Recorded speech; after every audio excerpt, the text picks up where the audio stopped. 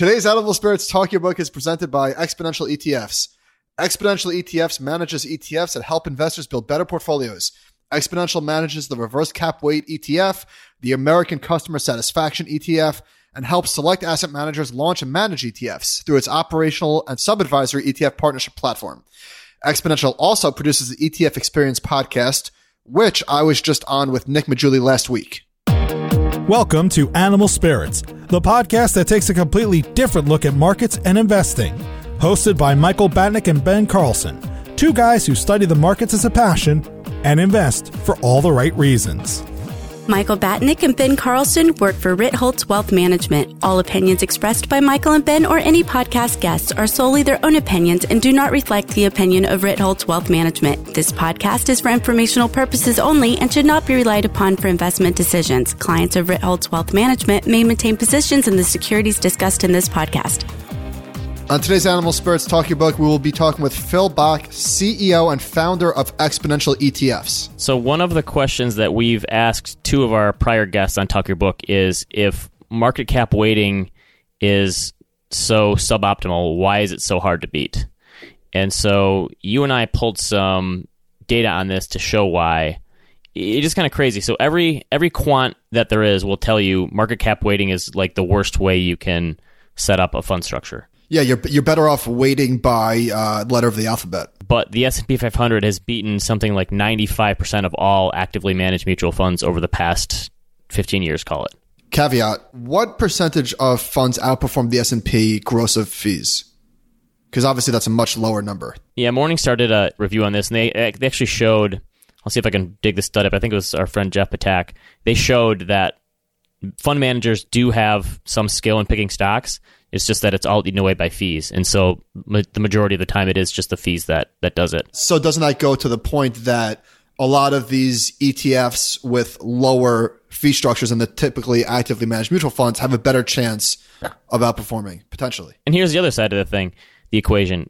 A lot of these mutual funds, if you look at the stats, they all go out of business. So the fact that these indexes really don't go out of business, that's part of their longevity. That's part of the reason it's so hard to beat, is because they don't have fickle investors that pile in and pile out, and they just stick around. And a lot of these actively managed mutual funds will throw stuff against the wall and hope it sticks. So why is market cap so hard to beat? So we looked at, there's some crazy stats on this, and there's been some really good research in the last few years. So there was a guy, Hendrik Bessembinder, who did a paper a few years ago, and he looked at returns from 1926 to 2015. And this is the one that, I remember when this one came out and it was flying around Twitter and the blogosphere.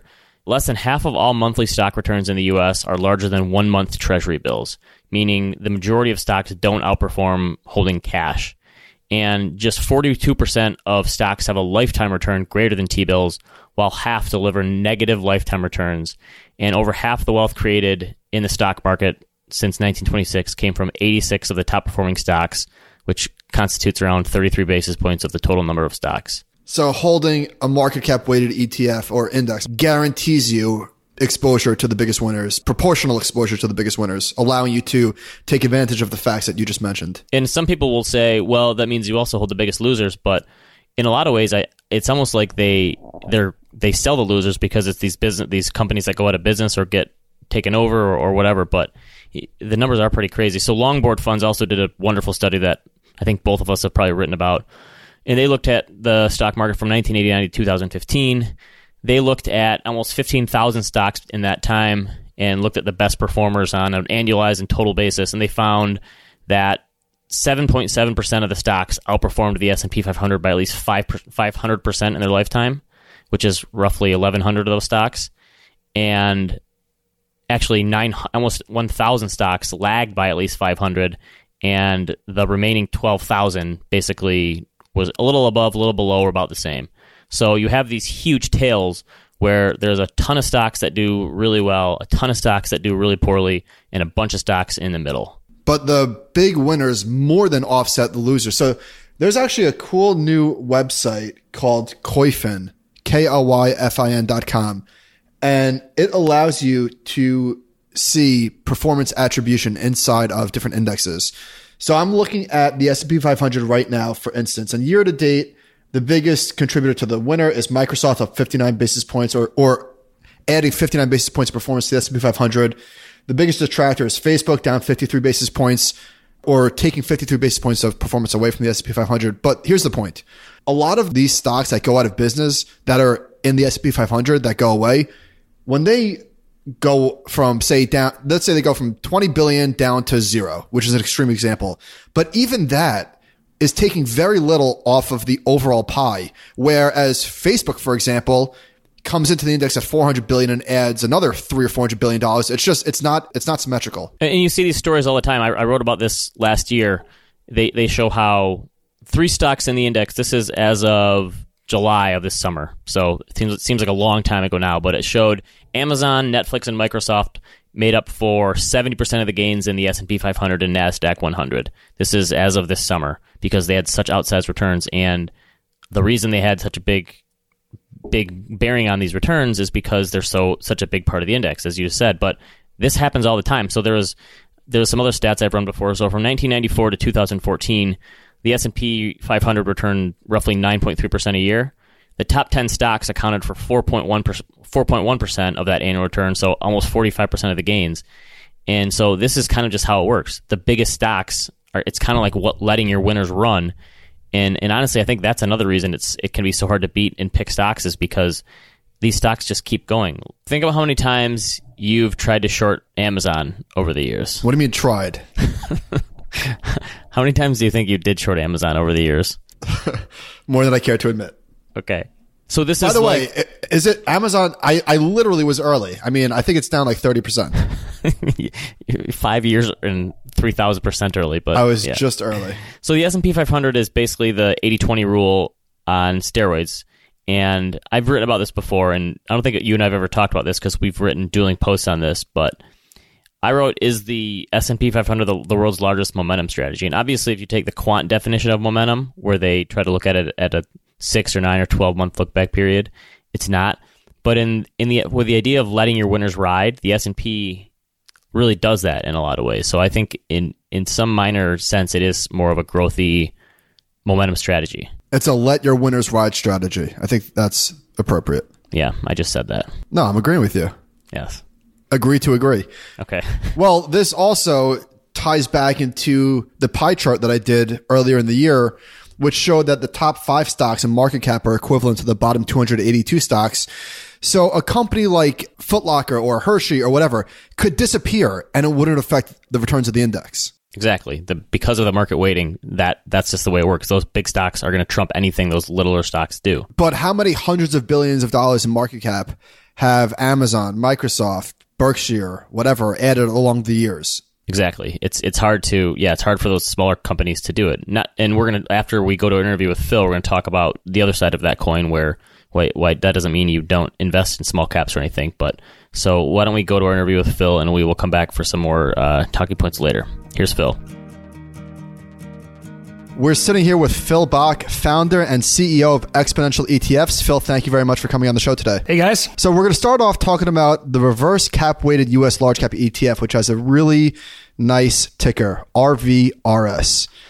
So the first question that we have is, tell us about the economic rationale for this. Why do you expect that this is going to perform or outperform? Like, why would you want Apple to be the smallest holding and Flowserve Corp, for example, to be the largest holding? There's really 3 ideas behind the fund.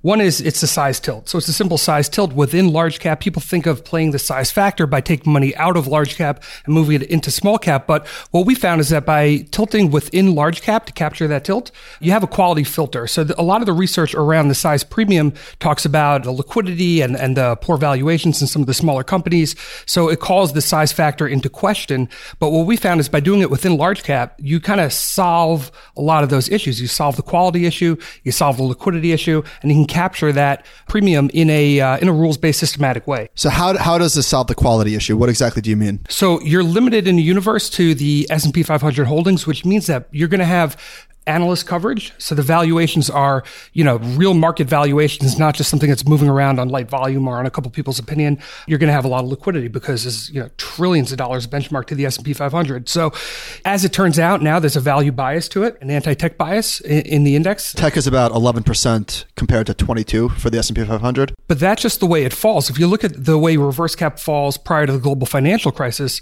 it looks like an anti-financials index. And, it's really, it's just always going to be responding to the market. The second reason why we launched a fund is if you think about how indexes rebalance. So what they do is typically on a quarterly basis, they'll either reconstitute or rebalance. They'll take money out of the winners, or they'll take money out of the losers in a market cap weighted fund, and they'll put it back into the winners. And it's kind of, you get a little bit of a momentum effect. What we're doing is in a rules-based systematic process, we're selling the winners and putting the money back into the smallest stocks with the most room to run at every quarterly rebalance. So it's a profit-taking mechanism.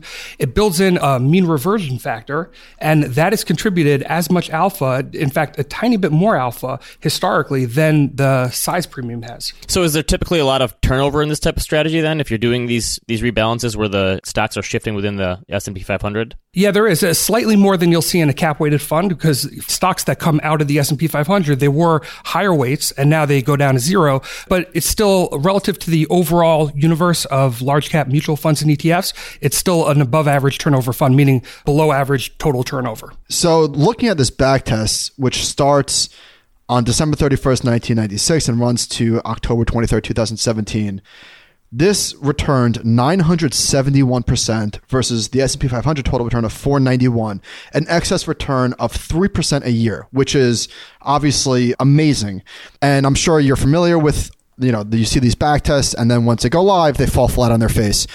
So in something like this, execution is everything. So talk to us about, you said that you do a quarterly rebalance. Talk to us about some of the execution issues and ways that you can combat that. The execution is really simple. So we rebalance every time the S&P rebalances. And if you think about the way the S&P 500, the market cap weighted version, if you look at the S&P 500 equal weight and then the reverse cap weight, they're kind of three ends of the same tilt or the same spectrum. We rebalance and reconstitute the indexes administered by S&P, and we follow the exact same process on the exact same days, no different. And you're right, the back test was quite good, but not every year in the back test. And certainly, and nobody should expect that every year the fund will outperform now that the fund was live. In fact, the fund is out just over 1 year and it underperformed for the first year, not by much. That's certainly within the range of possibilities and within one standard deviation of possible outcomes.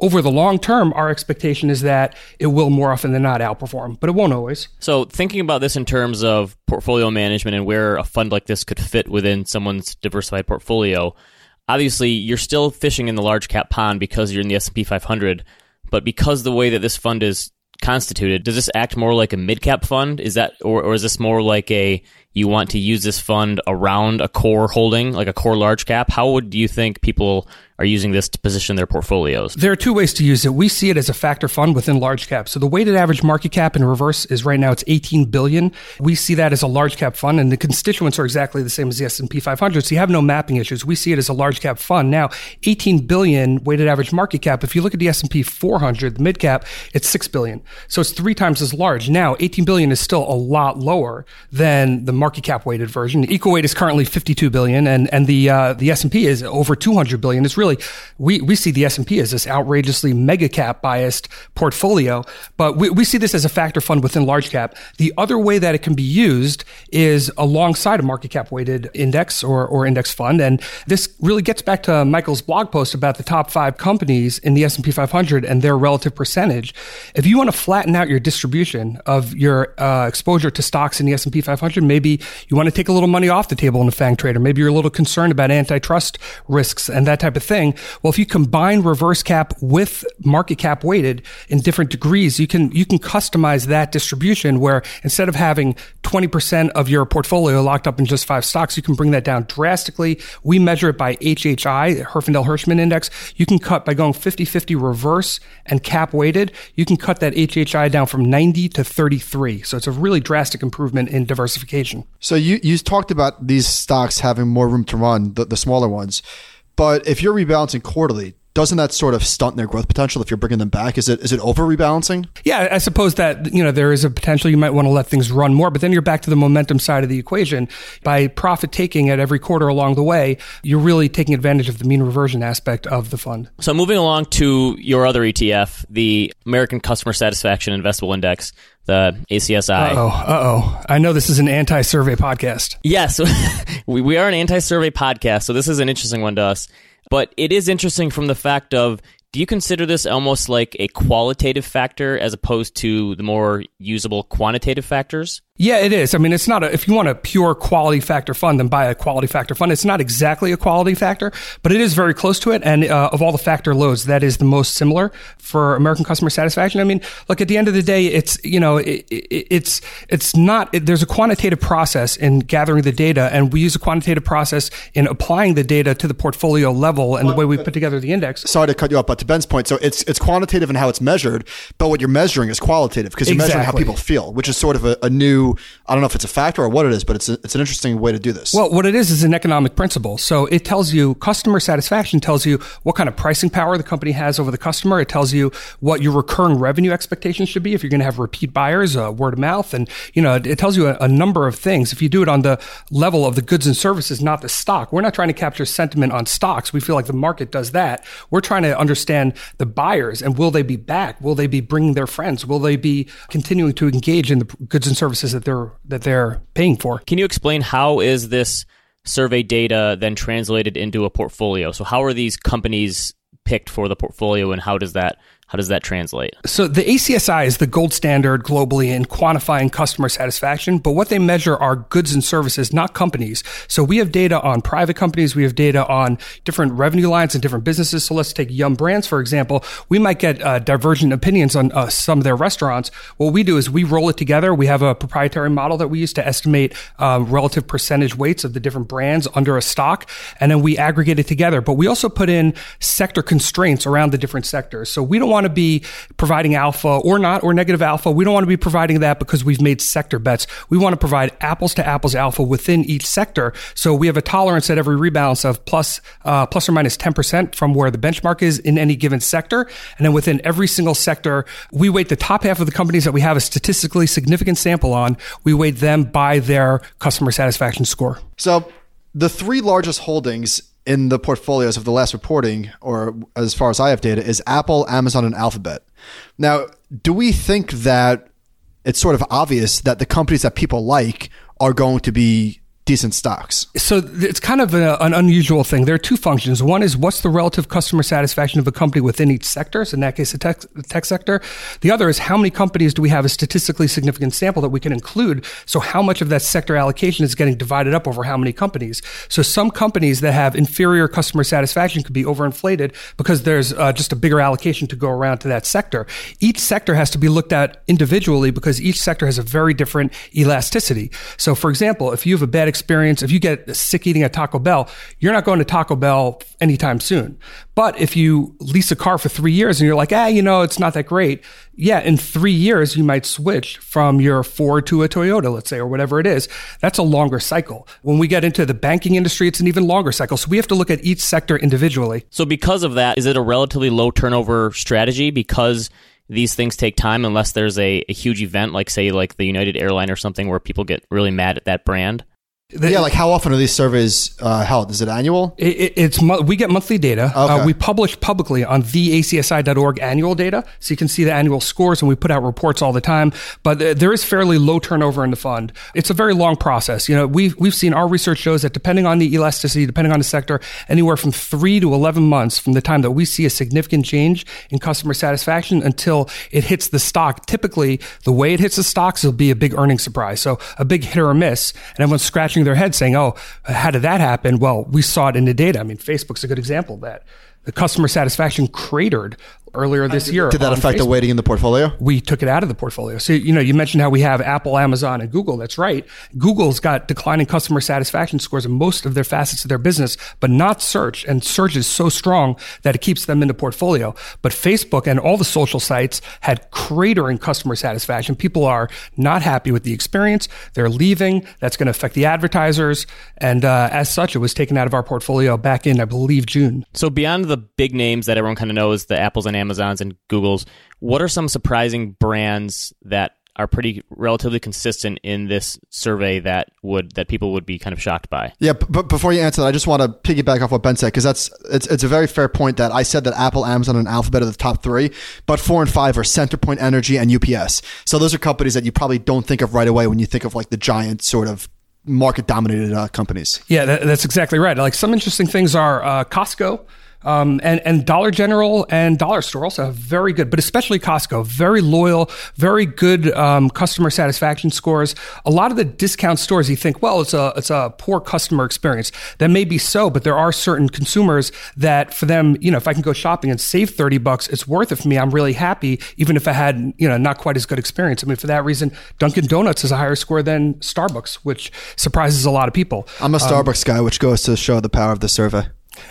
But let me ask you, so where would something like this fit in a portfolio? Is this a core holding? Is this large cap? Like where does somebody put this? We believe it's a core holding. Again, it's a highly diversified basket. We're allocated across all sectors. Most people that are using it as a satellite position to try to get a little alpha in their U.S. large cap equity, which is fair. It's a fairly new fund. It's been out a little over 2 years. It's done what it's intended to do, and we're happy with it. And hopefully we'll start seeing some allocations as a core holding as well. Phil Bach is also the host of ETF Experience, where you could find available wherever you listen to podcasts. Phil, thank you so much for coming in. Awesome. Thanks, guys. So earlier in the show, we spoke about why market cap is so difficult to beat. But Ben, let's talk about why market cap might not actually be so difficult to beat. So if you look at any of the historical look-back periods, most of your historical data will show that something like small cap stocks or small cap value stocks have outperformed large cap stocks like the S&P 500. You could also look at any other factors, high quality, low vol. So there's a lot of other factors that show breaking that market cap actually does improve your results historically. So I would say that it does maybe at the individual stock level. So Ned Davis has a chart that we can't share, but I'll just tell you what it shows. It shows owning the highest cap S&P 500 stock going back to, I think, 1970 versus the S&P 500. And the S&P 500 over that time has gained almost 10,000%. The highest cap S&P 500 stock over the same time has gained just 1,000%. And that's companies like AT&T, Alphabet, Altria, Apple, Cisco, Exxon, GE, IBM, Microsoft, and Walmart. So I think that owning the single biggest stock might not be a great strategy, but I don't know if this works like X the 10 biggest stocks. And I would love if some quant nerd could check me on this. What would the S&P 500 X the 10 biggest names look like over the years? Oh, that's a good one. Right? Because we know that just holding the biggest stock is not a good strategy, but I doubt that holds true when you exclude the top 10 biggest stocks. So I think one of the reasons that a lot of the smart beta factor investing stuff really came to fruition was because of the tech bubble. And you've heard people like Jeremy Siegel talk about why this is why he wanted to start a place like WisdomTree so they could break market cap. And because it really was, I mean, the last few years I think have been kind of normal that we've had a few stocks. But so I actually did this for a post last year, and I looked at it from the 1995 to 1999. And usually if you compare the market to the market breadth, so actually why don't we do a Michael Explains technical analysis to Ben to explain what the advanced decline line shows, because I feel like you could explain it better than me. So this is just showing all the stocks that are going up added to the previous day's tally of stocks that were going up minus stocks that were going down. So it's just how many stocks are participating in the rally. And in 1999, there was a crazy stat that the market was up 25%, but like more than half of all stocks were down on the year. So I totally agree with you. 1999 is a culprit for everything. It's a culprit for smart beta. It's a culprit for value dominating for hedge funds in the early 2000s. Like if you mitigated your giant tech exposure in any way in the aftermath of the bubble, you were a genius. Right. So you want to see typically in a quote unquote healthy market, again, I'm using technical analysis terms here. You want to see the advanced decline line rising with the actual market, because that would mean more stocks are rising than are falling. But it started in 1998. The advanced decline line just crashed, and the S&P 500 continued to go up. And so that was like a huge screaming signal of, okay, there really are just a few stocks propping up the market, which people have been saying for years lately, but that hasn't been the case lately. So again, I think that is one of the things that really, like you said, value came out of that. Hedge funds did amazingly well. So if you went short expensive stocks and long cheap stocks, you did phenomenal from 2000 to 2002. And I think a lot of hedge funds are probably still living off that track record. And which is one of Ben's institutional rules of thumb is if you have a hedge fund that's track record goes back to the 90s, just like cut it off like after the tech bubble, because anything before then, I don't know if you can really even count it. So I am really looking forward to seeing how RVRS does, because Phil made a good point about wanting to get exposure to the smallest of the biggest companies. My thought then was like, well, if you want small exposure, why don't you just own mid caps or small cap stocks? But I do believe that RVRS is going to act a little bit differently than mid and small. I don't know that it's going to outperform large. I mean, obviously nobody does, but I would be curious to see how this one ends up doing. And to be fair, it's also been very hard to beat market cap for the past 8 or 9 years, because the S&P has kind of been the only thing that's been doing really well. Small caps have had a couple bear markets, which they're in the midst of one right now. The S&P has had much shallower drawdowns than elsewhere. Tech stocks have been killing it, so value has been doing poorly. So it seems like it's been a long time coming, but a lot of these factor strategies, if we believe in mean reversion, should do better. And the way that I think about it is a lot of people ask us the question of, do I really need to diversify into these factor strategies if I'm okay with just a total market index? And what we've told people most of the time is no, if you really feel okay with that and you don't want to figure out, that's fine. But let's assume that the markets are kind of sort of efficient. And obviously they're not totally efficient, but they're kind of efficient, I think, over the long term. And if you take these sort of evidence-based factors, and let's say that they all have a similar risk-adjusted return profile, which is kind of another way of thinking about investing internationally as well. If over the very, very long term, these strategies and these companies are going to give similar returns, let's say they don't even give you the same premiums they did in the past, wouldn't you want to diversify into them, because you really don't know which one's going to do the best over the next even 10 to 20 years, let alone the next 90 or 100, which someone will do a back test on then and then prove it. But so that, I think that's one of the reasons that you invest in these things. It's not so much for the risk premium, it's for the risk management that you get from diversifying by not knowing what's going to do the best. Well said. I have no conviction that large will outperform this or this will outperform large. So good point. Yeah. Okay. Well, thanks again to Phil Bach for joining us. We'll put a bunch of these. We got a bunch of really good charts and stuff we'll put in the show notes. Thanks for listening.